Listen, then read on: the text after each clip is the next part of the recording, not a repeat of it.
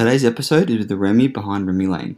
We talk about how being ethically made was a non-negotiable, as well as discussing a journey from 11-year-old dreamer to having your own label. This one is a must-listen for new and future brand owners. It's packed with lots of tips and advice. Enjoy the pod. So tell us a bit about Remy and Remy Lane. So Remy Lane is consisted of my business partner and mum, Carolyn, and I. We launched around December 1st, 2016. So we're turning 4 this year, which Awesome. Yeah, we're really excited about. But we've only really done one collection per year. So usually, the normal collection you'd be doing maybe like 4 collections per year. So the one collection per year, and we're like slowly growing, and now we're doing 3, which we're planning. So it's a lot more than what we were used to. And yeah, we've always had ethically made clothing at the forefront of our minds from the get-go, which has been, really important to us. And what else? Yeah, we're a women's ready-to-wear label. We sell all of our stuff online. And we have a few stockers as well throughout Australia, which is pretty cool. And yeah, it's pretty much just the two of us, as I suppose a lot of startup businesses would know. You wear all of the hats within the business. So yeah, it's pretty much just us two, except the accounting and bookkeeping. Like, I'm not very good with numbers. So Leave that to the experts. That's it. Awesome. And you yourself, were you always sort of interested in fashion? Was it always something on your radar about having your own label or working in the industry, or was it something that's maybe started later in life? Yeah, no, I think I was in year 5 when I first found out what a fashion designer was. We have a famous fashion designer who lives down the road. And when my mum told me about it, that's like all I wanted to do. So it's kind of always been on my mind since I was a little girl. And yeah, once I studied and everything, like, I think I just fell in love with it even more. And it was just, exactly what I wanted to do. Oh, that's fantastic. And you're doing some amazing stuff with it. So I'm sure the 10, 11-year-old yourself will be pretty proud of where you are today. And I think you briefly touched upon my next question in one of your answers before was, why is it so important to you in the Remy Lane brand to be ethically made? Well, I think, as a lot of the listeners would probably know, the fashion industry is one of the highest polluting industries in the world. So kind of when I was studying, we had an ethics unit. Kind of prior to that, I didn't really have much knowledge about ethics or sustainability or anything like that. And we watched that movie, The True Cost. Have you That's seen really that? humbling. And honestly, I think as soon as you see something like that, it just changes your whole mindset, really. So that made a really, really big impact on me. So, like, even saying that, like, we're not perfect, we're learning every day, but I think once you know about slave labor, like dealing with chemicals, like some of these guys are literally up to their thighs in like all this like chemical dyes, and like there's like child labor, unsafe work conditions, and all of that. Just to make a piece of clothing, it kind of baffles you a little bit. So it makes me feel a little bit sick. So it's always been at the forefront. And kind of, the more that you start to learn and know about how clothing is made and how bad it can be, you kind of, you don't want to support that anymore. So, And we've, we've always visited our factories as well and made sure that, the conditions are up to our standards. It's all ethically made. And so it's always been, really important to us. Yeah, that's awesome. I mean, I just had a quick question regarding the factory stuff and your supply chain, which you briefly touched on there. Can you just share a bit more to the audience about how you go about auditing sort of your factories? And I believe you visited the factory yourself, because it can get a bit murky, because I guess with a lot of factories, they're not going to come out and say we're unethically made. A lot of them are going to try to be a bit mischievous and maybe get fake audits or work with ghost factories and whatnot. So can you just tell us a bit more about sort of your process and how you can confidently say on your website that Remy Lane is ethically made? Yeah, definitely. That is an awesome question. So obviously, like, we visit. Well, first we kind of send a list of questions to the factories that they need to go through, and then once we feel like they are the right fit, we go and visit them as well, check out all the conditions, have a really, really good look around, We've even like interviewed some of the staff as well, like separately, kind of like how do you like working here, you know, asking the staff a lot of questions as well. And there's also people that you can hire that kind of have a bit of a database sometimes of already certified like ethical places. And you know what, it also helps if they have like, you know, their SA 8000 or anything like that. Yeah. So that definitely helps. You know, if they have the certifications, then yeah, it's a bit more proof. But I think it's always good to visit the factories in person for sure. Yeah, without a doubt, without a doubt. Something we can't do nowadays because I think we're recording today on the 19th of November and Oh, true. can't really travel too much. No. But in the future though, it's always great to visit the factories in person because I guess you can't really, even though the audits are great and getting sort of written confirmation and photos, but nothing beats seeing it in person. 100%. Maybe a little that's Zoom fantastic. call Yeah, or something. I don't exactly. know. I think Yeah, you have to use it's the them. next best thing nowadays. Yeah. But awesome. And I just love to chat a bit more about sort of Remy Elaine, the business operator and the businesswoman. Yeah. Did you feel the need to study or get any qualifications before starting your business? Yeah, I think because I was always passionate from quite a young age, like that was my number one thing. I just wanted to go to fashion school. So I studied my advanced diploma of fashion design for 3 years, and then I did my associate degree of fashion business. I would probably like, for those wanting to start a fashion label, I probably would recommend either studying fashion or marketing. I know a few of my friends who ran fashion labels who studied marketing, and you know, they're so good at getting their brand out there. But from my personal experience, I'd probably make studying fashion priority. As you can understand, the make the clothing, you know, you can produce your own tech packs, you can deal with sewing changes, and you know, knowing what needs to be changed. You can definitely start off without studying, like don't ever rule it out, but it's just quite a lot more expensive. You're going to have to hire an agent, which agents can be great, but you know, they help make your tech packs, liaise with factories, all of that jazz. But like I said, it does come at a price, and I think you have to pay them throughout the stages, because we had an agent in our first year of business just to make it a little bit smoother for us. And I think we had to pay for, you know, the tech pack stage, the sourcing the factory stage, the pattern making stage. You know, it was a lot of money kind of going out the door. So I think studying a 3-year course, in my opinion, would be worth it. But yeah, I loved it. I studied at South Metro TAFE in Perth, and I loved it so much. I learned so much stuff, and yeah, I loved waking up in the morning and going every day. It was so good. Yeah, that's awesome. It's really humbling. You can hear it in your voice just how passionate you are and how much you enjoyed it. And one thing I'd love to ask, and sort of a bit more from my experience, you know, I studied a business degree in the past, and I felt that I needed to get that degree to get some sort of tertiary validation that I know what I'm doing. When in reality, like nothing can prepare you for running a business apart from running a business. Oh, absolutely not. Is that something that you felt as well, that I don't know how, I guess like that tertiary validation, me feels like you need some sort of authority figure to tell you through your degree that you have some sort of idea. Is that something you felt? Because nowadays I look back at it and think I probably didn't need that. Like it's just maybe drummed into me by school. But is that something that you felt as well? To be honest, I was probably a little bit arrogant about it. And I was kind of like, you know, that I was learning for myself, because I was like, you know, all I want to do is start a fashion label. Like, this is just for myself. Like, I just want to learn. But really, you know, you kind of do, you know, those qualifications do help getting a job prior to starting a fashion label, because, you know, you need to learn as well. So I think, you know, having that hands-on experience, kind of like you said, you know, there's only, you know, you don't learn absolutely everything studying, it's putting into practice and everything like that. So yeah, I would, I did do it for the learning more so, but in hindsight, it did help with securing jobs as well, when I was designing for some other companies, which was, that's good. awesome. Yeah.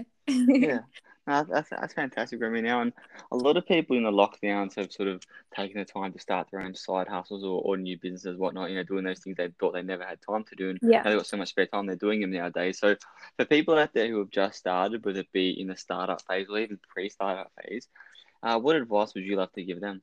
Yeah, so it's probably one of my favorite things because, you know, your first year of business, it's 100% the trickiest. You don't really know what you're doing. So I'd probably start off with number one, get a name. Start off with a name. That's the first thing you do. See if it's trademarked. I'd look on IP Australia just to see because, you know, I've heard some absolute horror stories of some brands starting up, you know, a few years down the track even, and then a big brand comes up and said, well, you have the same name as me and we're trading in the same class. And, you know, you're up for lots of legal fees and battles and stuff like that. And it's just not worth it where it's just like a really easy check. So definitely get your name trademarked. Check if it's available on like the social media handles like Instagram, get a website domain. So it's kind of hard to come up with a name, I think, nowadays because so many things are taken. But, you know, being creative and making sure that, yeah, you have all those things available to you. Starting up an Instagram page before launching because marketing is so huge. It's so big. So kind of getting that traction, getting a few followers, a bit of a reputation. Even if you're just using our inspo photos, but make sure you credit the people. That's pretty big. Have a great website. Having a professional website to start off with is probably the number one. You know, WooCommerce or Shopify are great. But if you have a crappy looking website and people don't want to put in their like card details or they don't trust it, you know, you're not going to get any sales. So yeah, nice professional website, email leads. A lot of people think that emails are super old school and that, you know, we now work with Instagram and stuff like that. But, you know, emails are such a big tool nowadays. I remember listening to one of the podcasts with the Spell Girls and they said like, I think that's something like a really high percentage of their sales was through emails. So that was really interesting. Yeah. Also, and sorry, Kate, what are you talking about? Like developing your email list when you talk about email leads? Email list, email leads. So yeah, like competitions, enter your email here, or just sending email outs. Target customers. You know who your target customer is. I would say psychographics more than demographics. So your demographics are more like, you know, age, occupation, how much they earn, where they live. But psychographics are more like, you know, what they do during their day, what they like, do they go to yoga, like do they go to the music festivals, or do they, you know, what they enjoy. I think that to me and to us is more important than demographics. But yeah, just nutting out exactly who your customer is huge. Branding, make sure your branding is like spot on. Like I said, professional. You want to look professional as soon as you start. Have a professional photo shoot. Like I said, just seem like you're the bee's knees from the get-go. But you know, it doesn't have to be expensive. Like a lot of our photo shoots, we work with a lot of Instagram girls instead of paying, you know, model agency fees and stuff like that. And there's heaps of emerging photographers as well. So yeah, you can. Doesn't have to be too crazy expensive. And pretty much have a good list of influencers, like micro influencers. For me, a micro influencer would be 8,000 to 50,000 followers.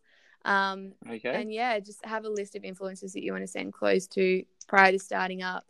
But send them guidelines because you know, one of the mistakes that we made were not sending guidelines, and honestly we'd get like photos where you can't even see the dress, or like it was at nighttime. They won't post stuff like that. So I think like, you know, a lot of our guidelines, like we got like, I think shoot during the daylight, make sure it's clear and close up, and post by this day. So that would probably be my like main startup. Awesome. That was quite comprehensive, and I'm sure a few people might have to sort of rewind a few parts there because you did cover a plethora of areas there, and I guess that kind of comes down to just the in the nice possible way, the chaotic nature of business. 100%. You know what I mean? Like you mentioned before, you know, you wear so many hats, and you know, there's so many things to do, and your to-do list is, you know, it's never done, it's never ending. So true. And just one thing I'd love just to add on there is that sort of publish is better than perfect. Yes. So as much as I agree with the fact that make it as good as possible, as professional as Yep. possible, you don't want perfect to be debilitating that I'm only going to launch a website once it's perfect. I'm only going to, launch this new dress once it's perfect. It doesn't mean you settle for mediocrity, but it's really important to start publishing, because Yeah. once you start publishing, you start iterating, you start improving. It's so true. Yeah, I totally agree with that.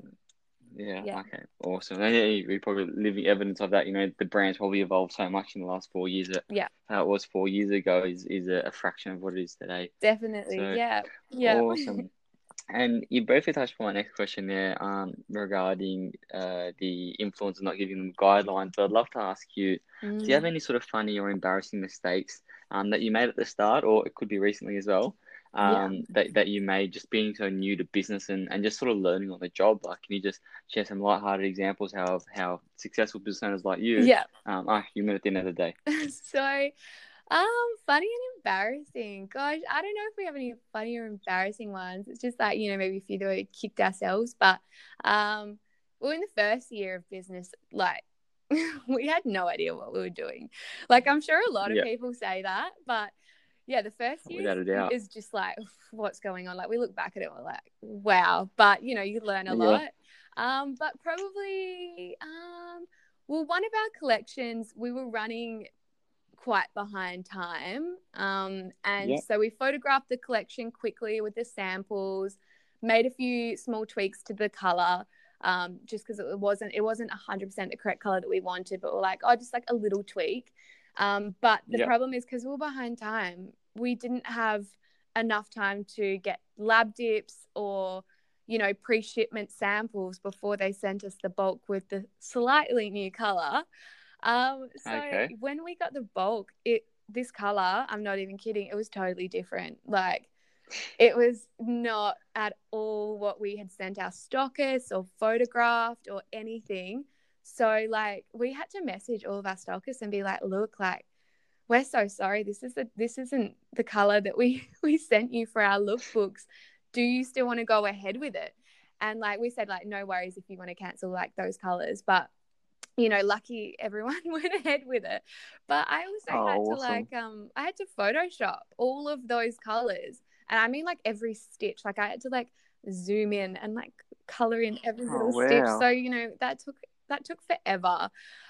So yeah, that kind of sucked. But learning, we have to be a year ahead. Like, we design a year ahead, and if we're Okay. behind that schedule, stuff like this happens. So yeah, Yeah. probably that. And like, what's verbal communication also with factories, phone calls or Zoom meetings or anything like that. Make Yep. sure that you reiterate it with an email, because Get it in yeah, writing. because sometimes we've spoken to a factory, they're like, yeah, like, it'll be ready by this day or something like that, and then like, not the factories that we have at the moment, like, they're awesome, but like some of our previous factories that we've worked with, and then we're like, oh, okay, yeah, so it'll be ready, and they're like, no, we haven't said that. So it's kind of like, all right, make sure it's in writing. Yeah, So that's super important. But yeah, I think definitely. and I think, oh, what's another thing? And another thing, we wish that we kept like an Excel sheet from the get-go of exactly what we were selling and when, like the name of the item, the date, the color, the size, what Okay. payment method, did they choose express shipping? Because if we knew all that from exactly when we started, we could tell what sold out first, what was the best selling color and size, and you can tailor your orders to that data. So yeah, Okay. data is super important. So just a few mistakes along the way, nothing too crazy, which has been good. But Yeah, as a business, you have to make mistakes, and I definitely. personally believe when you're in your small stages, your startup business, that's probably the time to make mistakes, because that's when you learn Yeah, for from sure. them. You don't want to be big business raking in like crazy amounts of money and making really, really expensive mistakes that you could have learned in the early days. So yeah, I Oh, strong believer of it happens, and it happens for a reason. So in the early days, yeah. yeah, Without a doubt. And I think at the end of the day, the biggest risk at all is not taking any risk. that's it. So Yeah. I think it makes a lot of sense of what you're saying. Yeah, in trying out these things and being prepared to make mistakes and owning them and learning from them. Yeah. Because it's gonna keep happening, and if you're scared of making mistakes, and I think having your own business is probably not the best career path. But I think those 3 examples you gave across 3 different verticals were really insightful, and I hope everyone got a bit of value from that. And I'd love to reiterate, just get everything in writing. I think it's just a great skill to have, even just in any career, whether it's your own business or as an employee. Get stuff in writing, because people either have selective memory or they've got horrible memory. So it's always good to do that. And then just to finish, are there any exciting plans for the future, for 2021 and beyond? Yeah. So we actually took a visit to India prior to COVID. We just made it back in time. So that was really exciting, just for changing our factories due to certs and more sustainable fabrics. So kind of at the moment, we're producing in Bali, and our factory is awesome. Like, we absolutely love them so much. But the only problem is they don't have any certificates. So, greenwashing is quite big at the moment. And, if you don't have a certificate, if your factory doesn't have a certificate, it's kind of hard. Your customers are kind of relying on your word that you're ethically made, or things like that. So we're just moving over to India because our new factory's got certified SA8000. A high percentage of the factories run on solar. Their water is recycled and reused. So that's a really big thing for us. And also the sustainable fabrics. In Bali, we struggle so hard to find sustainable fabrics. And if we do, they're really expensive, and they're just a little bit more abundant in India. So we will be still keeping our factory in Bali because they're awesome, and we're planning on getting them certified, which we're super excited about. So we're really, really excited for India. And we've got videos of both the factories as well, which we're really excited. So we've got all tours and chatting with the factory owners and meeting the staff. And what else? Exciting plans. So we're expanding into menswear just a little bit of a dabble. Awesome. To see how that goes. And we're releasing some ethically made jewelry. And next year, I actually haven't told anyone yet. And we haven't released this, but we're going to be going into activewear in spring. Yes. Heard it here first. Heard it here first. It's really exciting. And we've got a little pop-up shop in Fremantle over summer. So if anyone's from Perth, pop on in. So I think that will start early to mid-December, which will be really exciting. So we're so excited for the future, really. That's fantastic. Seems like you've got a lot on your plate, which is always exciting to hear. And I think that menswear, I'd love to have a look at that once it's ready to go. And I think activewear is always growing every day, and jewelry as well. I'm sure there's going to be some cool pieces. I know you guys had a few necklaces in the past, but I think this would be a new collection as well. But look, Remy, I really do appreciate all the great insights you shared with us today. From the brand itself to your business journey. It was a really humbling listen, and I hope everyone got a lot of value from it. Beautiful. Thank you so much for having me. And we're so stoked to be featured on your awesome podcast.